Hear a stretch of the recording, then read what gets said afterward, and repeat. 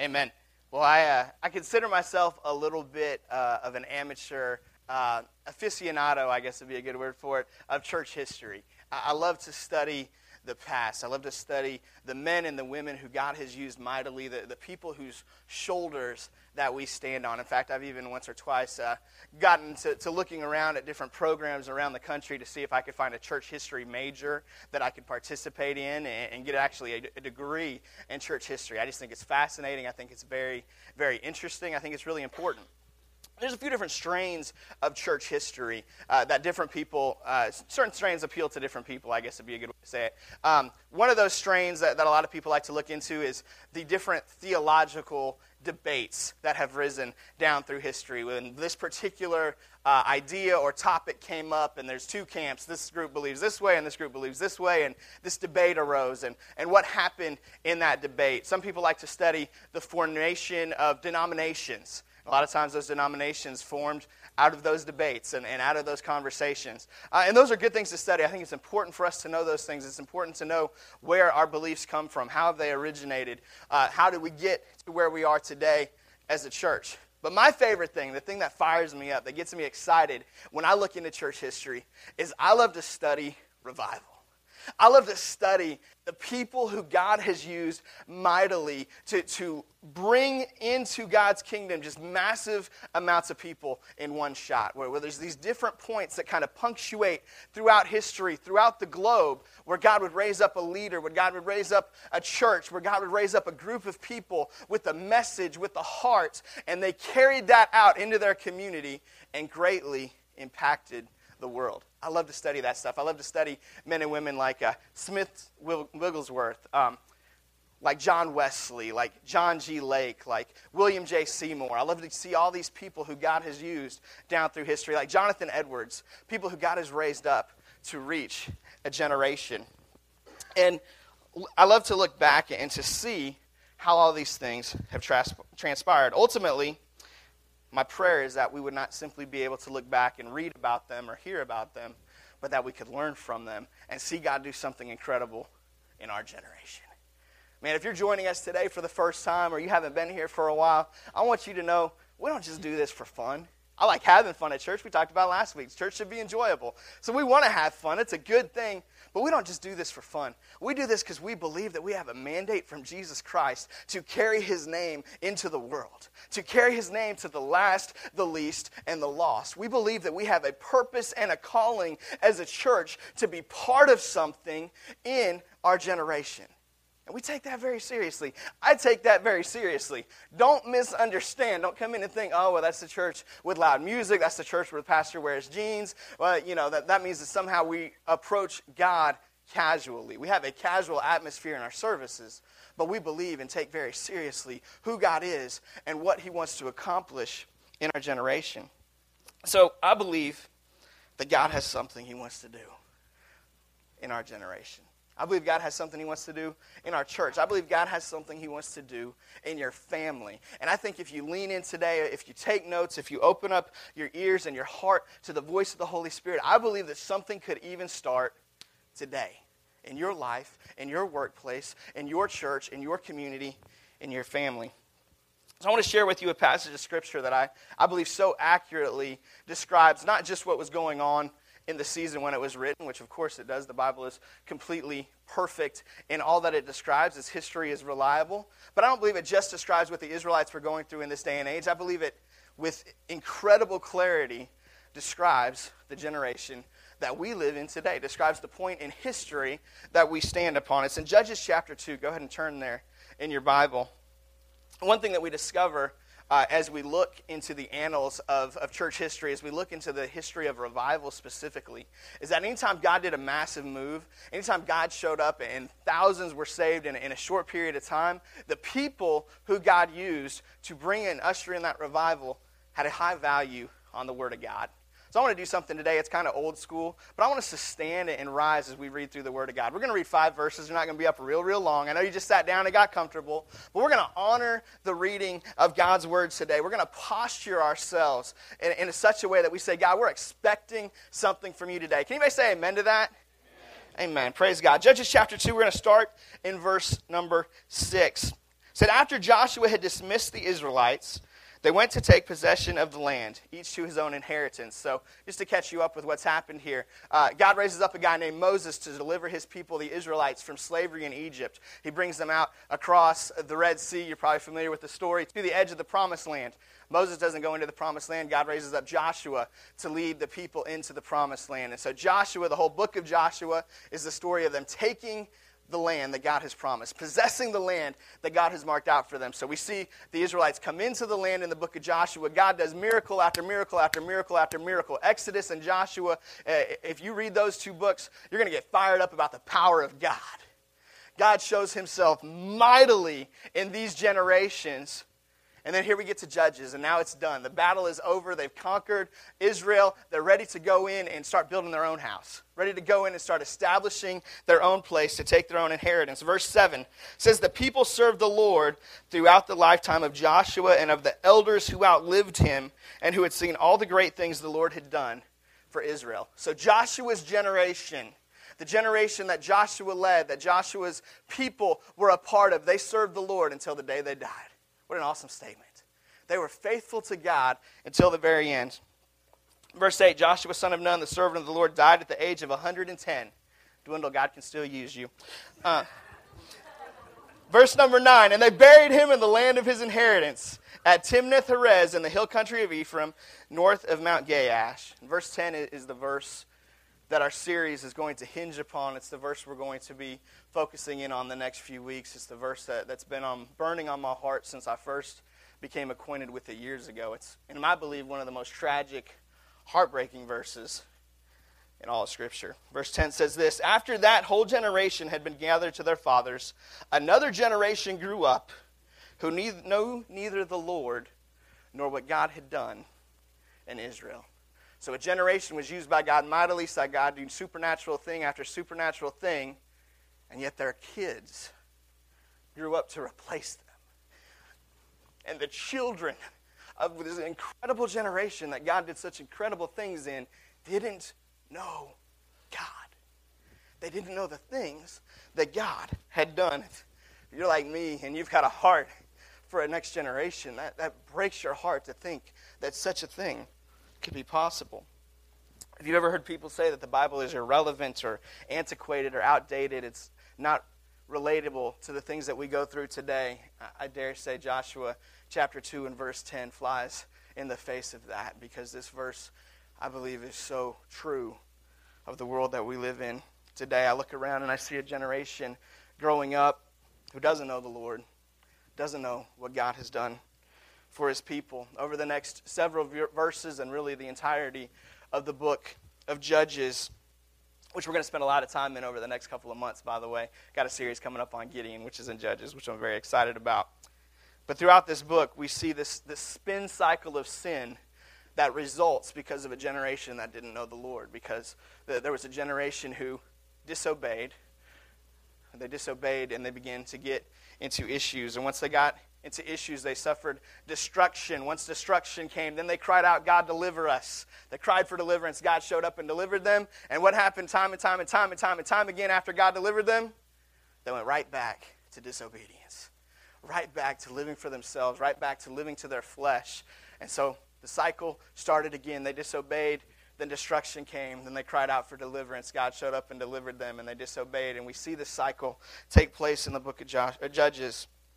Here's what I think. I believe that God's positioned us today to stand between an older generation that we stand upon their shoulders here in America, where we can look back into history and see, not that our history is perfect by any means, but that our nation loved God. We were a Christian nation, and we can look into the rearview mirror and see the standards that were upheld, and we can look into the future that's actually coming to us today and see a generation that grows up that doesn't know God.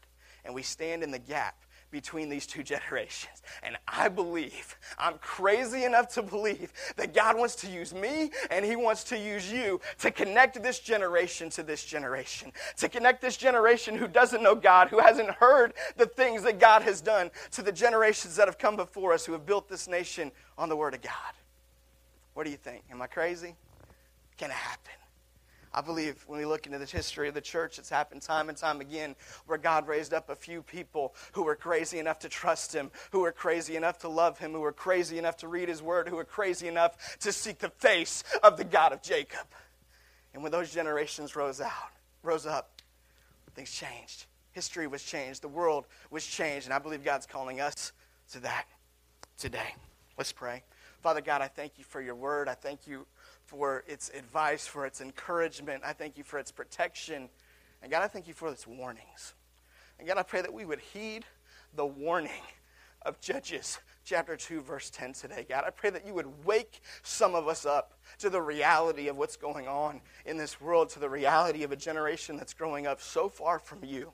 And God, wake us up to the true potential that you've placed within us through your Holy Spirit to make a difference in this generation. Give us a heart for young people. God, break our hearts for children. God, I pray that you raise up within us a passion for the kids in Kid City. Lord, I pray that right now, even as they're in our services, God, that you would be moving in each of our Kid City classrooms. God, that you would be speaking through our teachers. God, I pray that the thing that they do would not be looked upon as childcare, would not be looked upon as a chore. God, but they would see the incredible ministry they are doing, the opportunity you've given them to reach a generation.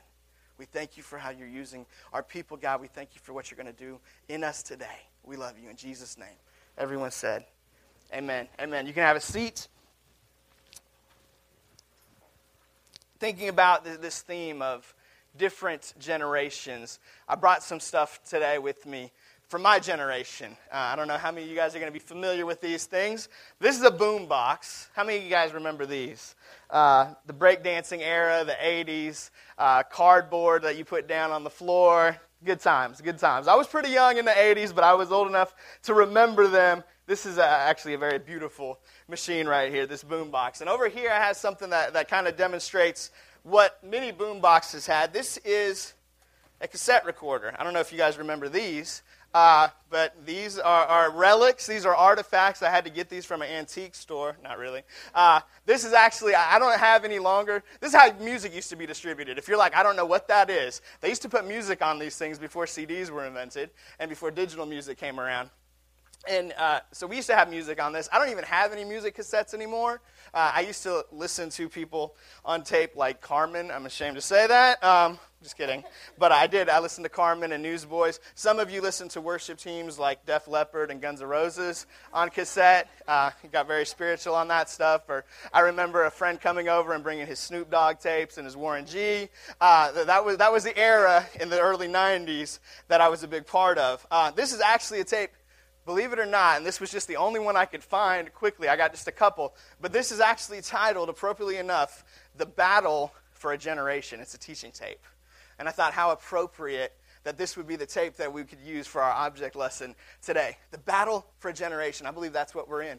But you see, the way that these worked, because they were on an analog format rather than a digital format, when you got a friend who was lucky enough to have a tape that you wanted, you could actually dub that tape. And it wasn't like burning a CD. What you would do is you would take the tape and you put it in on the left side if you had a dual cassette recorder like this, and then you take another tape, the blank one that you wanted, and you put it in on this side, and you shut them both, and you hit record, and you press play, and what's on this tape over here would transfer to what's on that tape over there. That's how we duplicated tapes. How many of you ever duplicated tapes?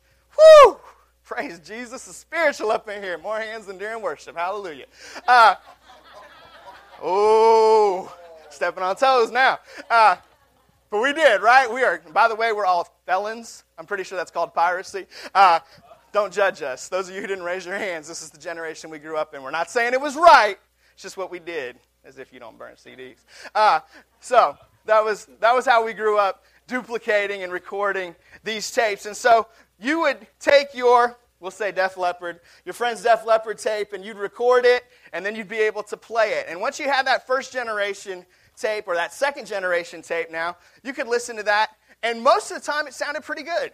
Man, if you recorded it off of an original, it didn't sound too bad. But here's what would happen. Now, you've got the Def Leppard tape. Now, your friend, a different friend who doesn't have it, he wants to record your duplicate. So now this, which is now a copy, is now the master that you're using to make another copy.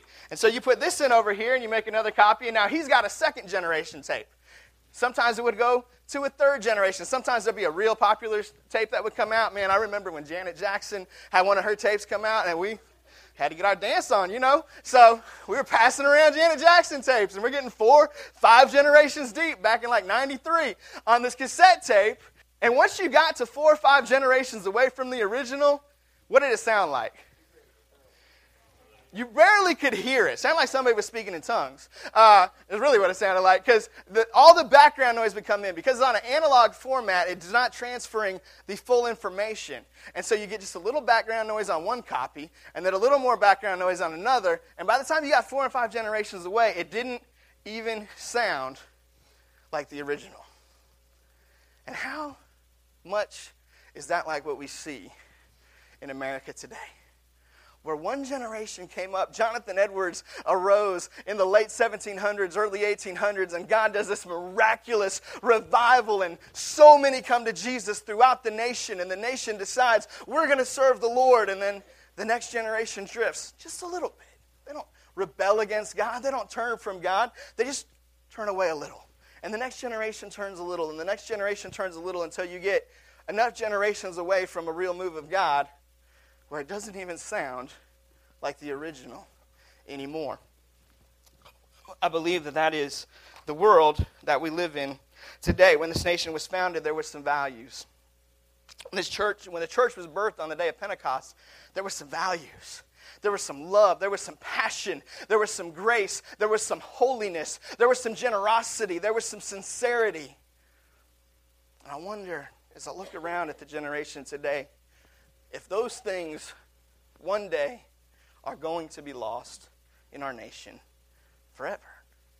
I wonder if the remnants of who we were is just going to be a relic. I wonder if it's going to be something that you can only find a story of, something you can only get a copy of in an antique store, but not something that anybody today actually connects with and relates to. Is there a day coming where that could be the case? You saw the quote in the video. Quote by President Ronald Reagan before he was the president, which I believe is so incredibly true and so applicable in many ways. But he said that freedom is always just one generation away from extinction. That each generation must rise up and take hold of freedom for themselves. That freedom is not guaranteed, that it is not promised to us. And I think that's true. But I think we can apply it in so many other ways. I think that truth is always just one generation away from extinction, that morality is always one generation away from extinction, that just a sincere love for God is one generation away, that the church is one generation away.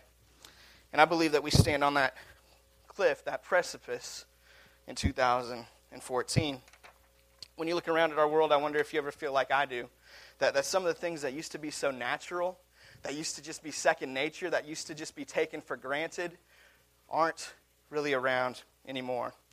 And I'm not trying to be doom and gloom. Trust me, if you hang out with me, I'm an optimist. I'm usually a pretty positive person. I know I cry on Sunday mornings, but I'm usually a pretty happy dude. I look at the bright side in almost everything. And so I don't want to stand up here and be hellfire and brimstone and everything's terrible and everything's awful.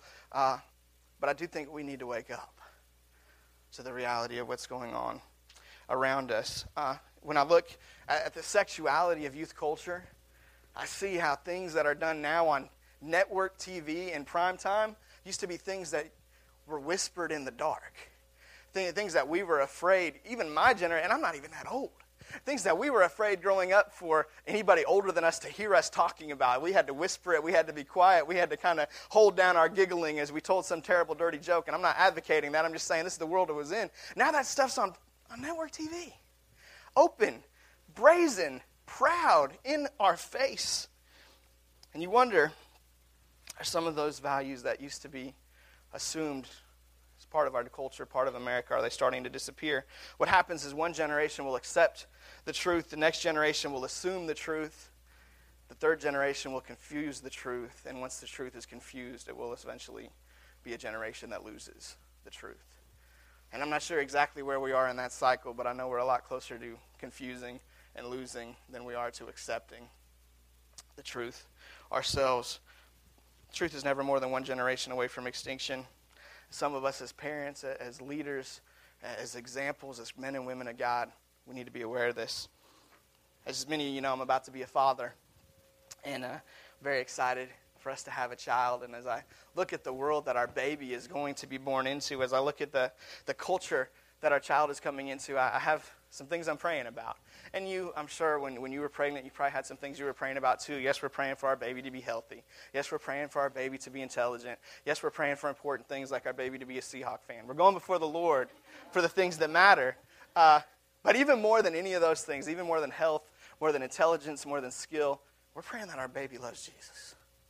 We are praying that our child has a genuine hunger for God, that the flaws and the weaknesses which he or she is going to see in mom and dad, and they're going to see a lot, that would not prevent them from knowing God for themselves, that we would get out of God's way, and that he would be able to connect with our child, and not just this child, with our future children. We didn't just start praying this when Melody got pregnant. We've been praying this for years, that God, when you give us children, that they would have a heart for you, that they would grow up to know and discover the calling that you have very uniquely for them, that they would not feel pressure to be like us or to do the ministry that we do, but that they would know that they have a calling for themselves.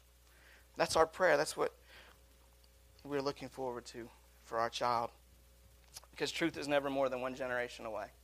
Truth is never more than one generation from going extinct. And we can see that illustrated very clearly in the stereotype, which we're rebuking and standing against in our family, but the stereotype of pastors' kids. There's a stereotype out there that pastors' kids are some trouble. I don't know if you've heard it, that pastors' kids can be rebellious. I don't know whether PK over here clapping, but there's some stereotypes out there. My mother was a pastor's kid, so she grew up under those stereotypes and those assumptions. And so let me just say this. We are rebuking the devil right now. We're not going to have those pastors' kids. And we're rebuking you right now. If you start saying stuff about our kid, I'm going to slap you. Our kid is going to be good. I'm just saying. I've set off my pastor hat and put on my daddy hat real quick. I'm protecting my kids. They're not growing up with expectations that they're going to be rebellious. They're not growing up with people looking for the opportunity for them to be just another pastor's kid. Oh, we're not going to expect our kids to be bad. We're going to expect our kids to love Jesus. We're going to expect our kids to have a passion for the God who created them. And that's something that I am so serious about and so excited about to see what God does. I'm not saying my kid's going to be perfect. I know he's not. He's going to take after his mama. But mostly perfect, almost perfect, unlike me. I love you, baby. We know I'm not perfect. They already know that. They think you are. So I'm just saying, we got some issues. It's the way that it is. But if we're going to believe that our kid is going to serve God. It's not just going to happen because the world that he or she is going to be born into is crazy. I got a few stats that I brought for you today. In the next 24 hours from now, over 2,700 teenage girls in America are going to get pregnant. In the time span between today and when kids start going to lunch at school tomorrow, 2,700 teenage girls in America will be impregnated. Pretty crazy. They recently took a poll of kids ages 14 and over and asked them how many have been involved in what we call sexting. We're having to invent new words to describe the depravity of this generation. Sexting, if you're not familiar, is basically taking a picture of something ungodly, something inappropriate, something on your own body usually, and sending it to someone else, or maybe a different person's involvement. And I hate to be gross, I hate to be disgusting, but this is the world that we're in. 14-year-olds, 50%, have already been involved in that, which means that if by 14, 50% have, by 11, 10, 15, 20% have. It starts young. This is the world that we are living in with these sexually explicit messages everywhere. In the next 24 hours, over 1,400 young people in America will attempt suicide. In the next 24 hours, 1,400 young people in our country will decide that life is no longer worth living. Thankfully, most of them will be unsuccessful. Many of them will not be unsuccessful. Many of them will succeed. I just used a terrible double negative. Many of them will succeed, unfortunately. But 1,400 would come to the place where they think it's not even worth going on. That breaks my heart. It shouldn't be this way. There are some things that need to be addressed, some things we need to be aware of. The thing of it is, I'm 33. I'm not some grumpy old man. I'm not a guy. I didn't grow up walking 7 miles to school both ways uphill in the snow. That wasn't my generation. That was the generation before me. I'm not standing there, get off my lawn. Like, that's not me. And I look around and I'm like, I'm not old enough to feel this old. But the world is jacked. Stuff is falling apart. How is this going down the way that it is? I remember what it was like to be a junior in high school trying to get a date. I remember that. I'm not that far removed from it. And now I'm experiencing what it's like to look fatherhood directly in the face. I've worked with teenagers basically my entire adult life, and what's crazy is now I can say that phrase, and that is not a period of time that I can count on my fingers anymore. I've been working with teenagers for almost 14 years, full time. It's amazing to see the changes that have gone in a culture in 14 years. It's amazing to see how far youth culture has drifted in that short period of time. When we took over City Church, Melody and I felt, and I believe that we still feel like we were kind of uniquely positioned between generations. We always felt like the vast majority of our church was either younger than us or older than us. And like that most of our church was like people with teenagers. And so they were in their 40s and 50s, and they were kind of on that side of us. And then there's all these teenagers and kids on this side of us. And that we were just kind of weirdly, uniquely positioned to speak to two generations. And so my hope over the next few weeks is to do that. I want to speak to the younger generation, and I want to speak to the older generation about the challenges that we face and the opportunities that we face to see a move of God in this generation. It used to be that if you called yourself a Christian, there were certain things that were assumed. It means we used to know that if you said you were a Christian, it meant that you believed that the Bible was the inspired Word of God, the whole Bible. Doesn't necessarily mean that in our culture anymore, although that is what we believe here at City Church, that the Bible is the inspired Word of God. It used to mean that if you called yourself a Christian, you believed that Jesus was the only way to salvation. Doesn't always mean that anymore, although once again, we do believe that here at City Church. It used to be that if you called yourself a Christian, it meant that you believed that sin was sin.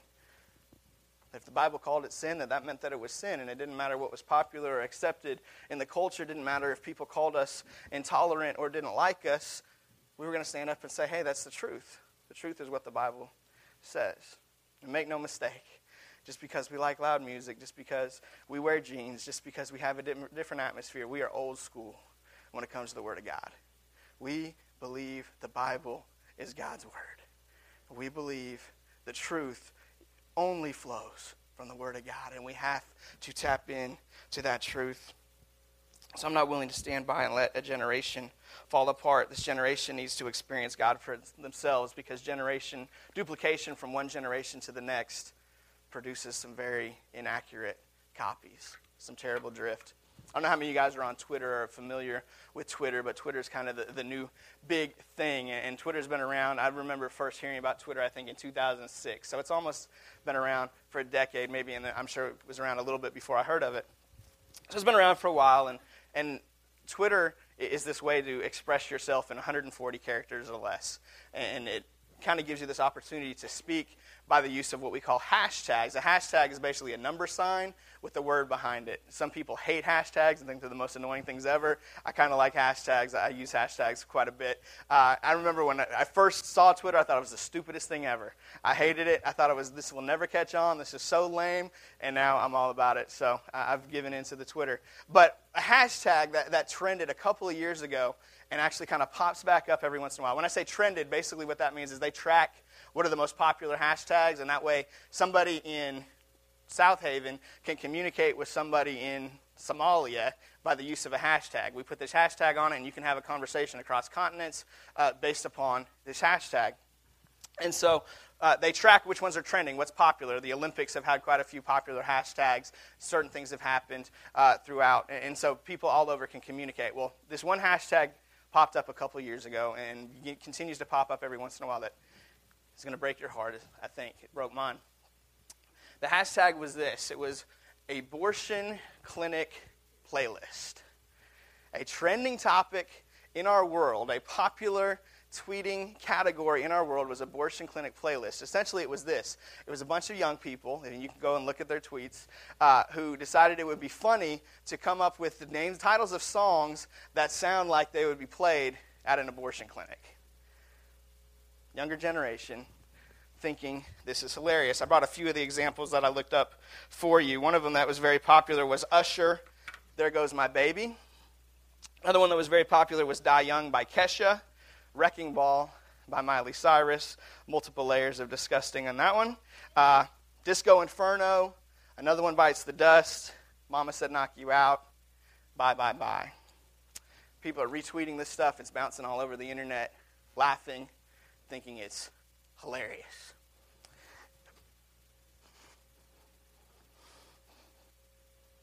And here we are in the land that says that we believe in life, liberty, pursuit of happiness. The country that was founded on the value of life.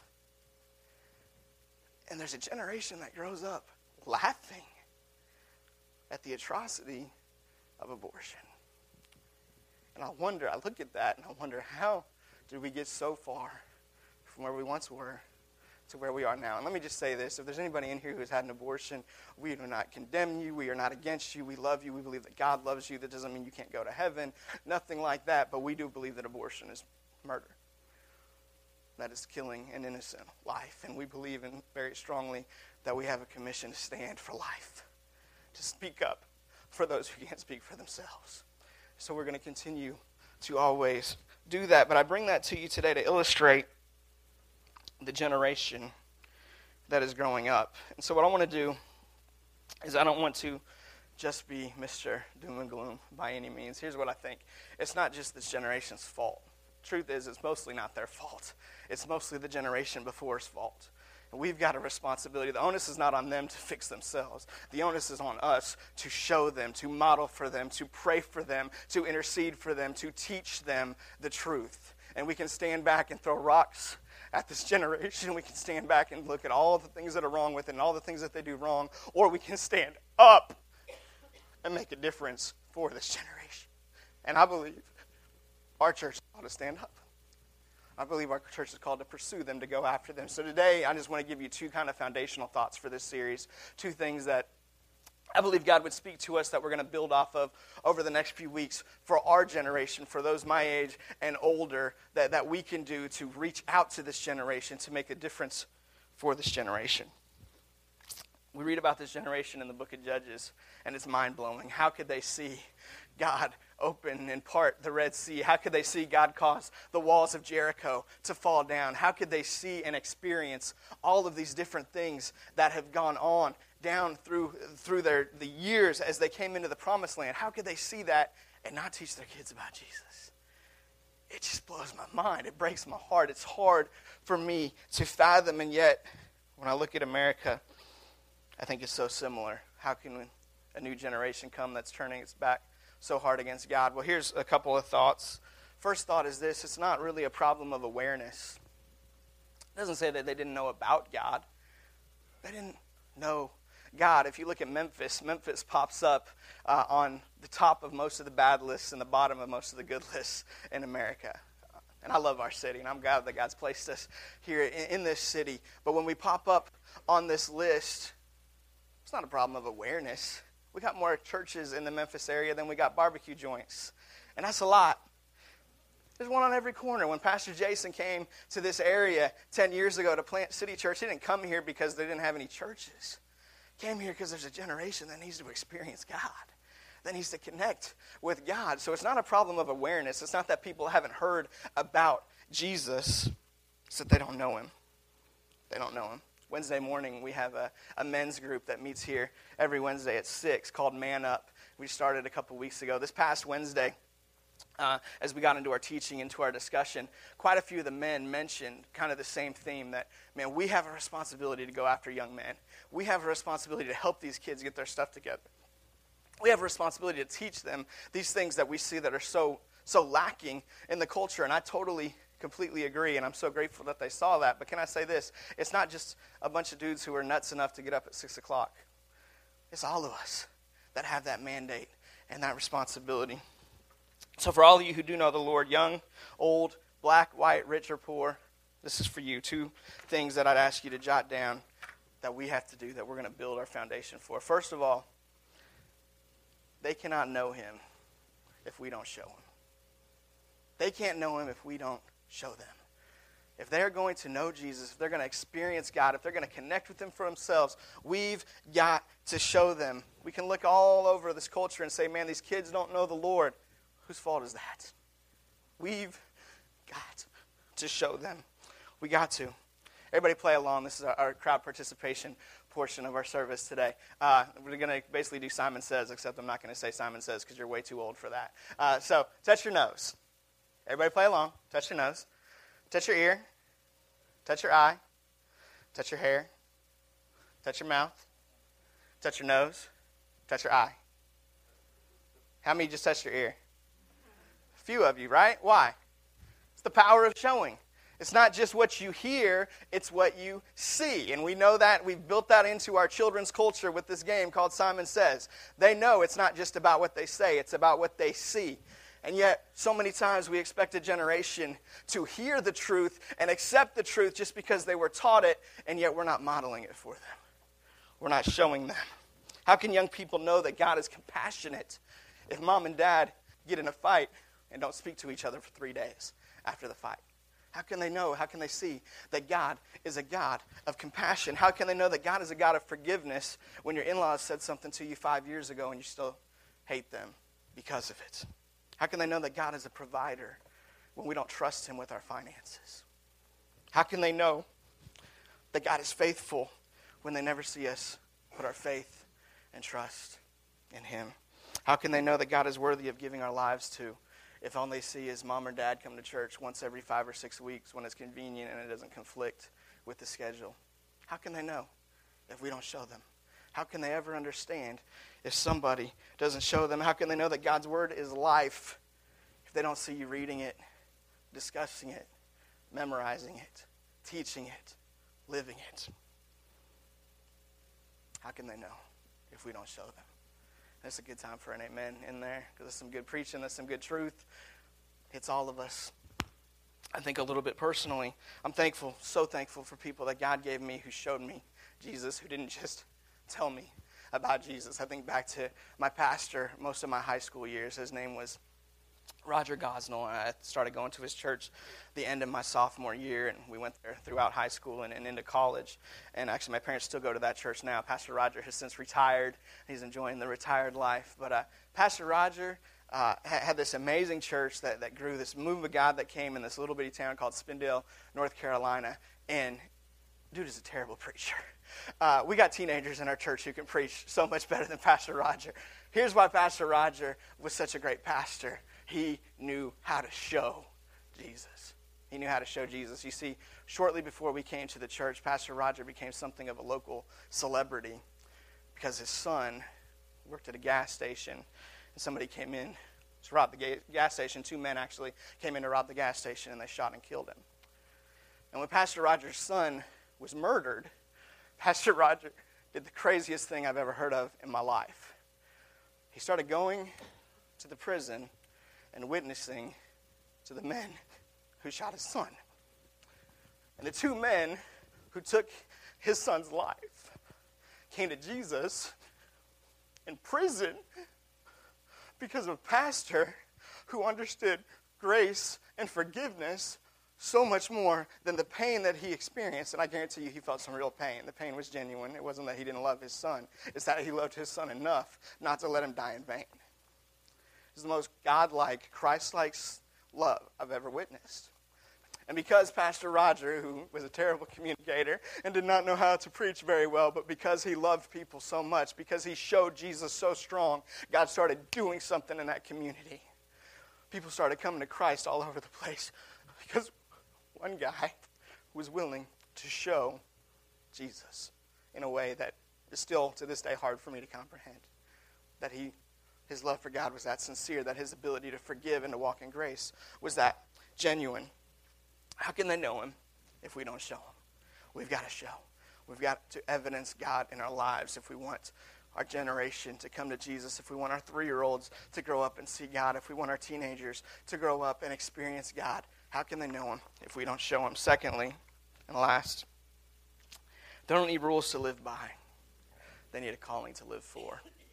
They don't need rules to live by. They need a calling to live for. We've kind of touched on this theme a little bit in our past series, but I want to say it explicitly today. They don't need rules to live by. They need a calling to live for. Now understand, I'm a rules guy. We're about to have a kid, and we will have some rules. And as that kid grows up and they break those rules, they're going to get a whooping.